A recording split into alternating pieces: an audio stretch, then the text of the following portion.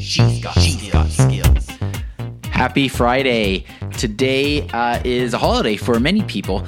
If you're celebrating Good Friday, then I wish you the very best and have a wonderful time. If you are celebrating Passover today, again, I wish you a happy Passover and enjoy the time with your family. Today, in honor of the long weekend and the Easter weekend, I thought I would talk about Easter eggs. And it's not the type of Easter egg that you're thinking about.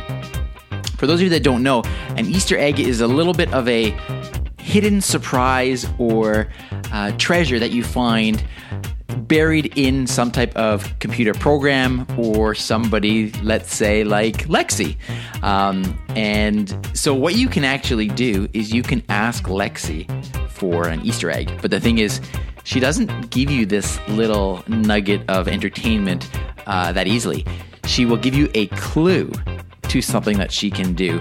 And then when you figure out that clue and you say that clue back to her, then she will do something, or she will tell you a joke or something like that. So I don't want to tell you these because they're really fun to discover on your own.